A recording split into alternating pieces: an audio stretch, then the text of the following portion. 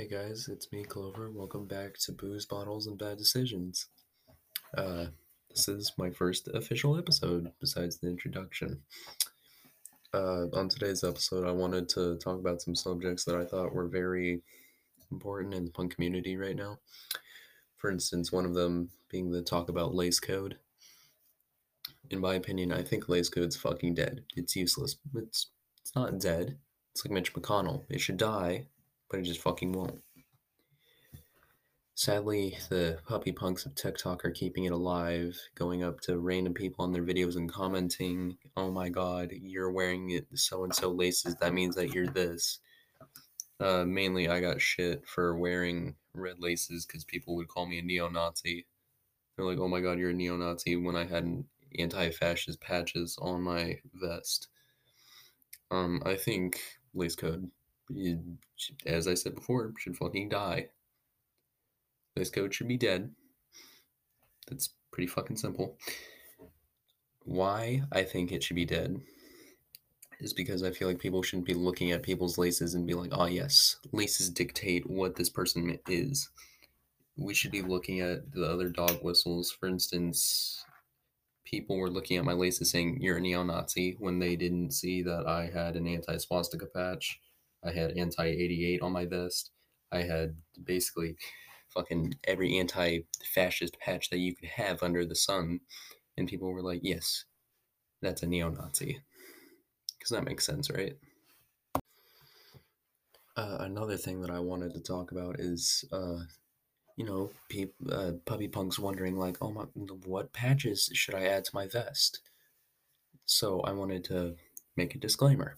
If you're going to add political patches onto your vest, don't put them on the back part. Put them on the front part so that way if somebody's going to come kick your ass over them, you can see them coming at you and not so they don't come behind you and knock the shit out of you. So to start off with, I like to keep a drawing notebook with me at all times, in case I get like a good idea for writing patches or making a patch. So I keep my notebook with me, so that way when I get an idea for a patch, I'm like, oh, I'm gonna write that down. Yeah, typically I also ask my friends like, hey, what should I make into a patch? And typically my friends are like, oh, you should do this, or oh, you should do that. Typically I'm more of a political punk, so I put like things such like melt ice, peace was never an option, stuff like that. Uh, Also, just like add like bands you like. It doesn't always have to be punk. I like to add like metal and punk bands, and also some pop punk bands. For instance, like My Chemical Romance and Five Finger Death Punch. Those are like my two favorite bands currently. Also, 3 Days Grace. And Sevendust, which was a band that my dad just introduced me to. But yeah, your battle jacket doesn't mainly have to be punk. It can be political, it can be metal, it can be whatever. Just as long as you identify yourself as punk, that's all that matters. And I'm going to wrap up this episode of the podcast with something that I want to try. Every day that I do an episode for the podcast, I'm going to rate a specific punk band or metal band or band that I was introduced to lately. I'm going to start off with something basic because I know that there might be puppy punks watching this.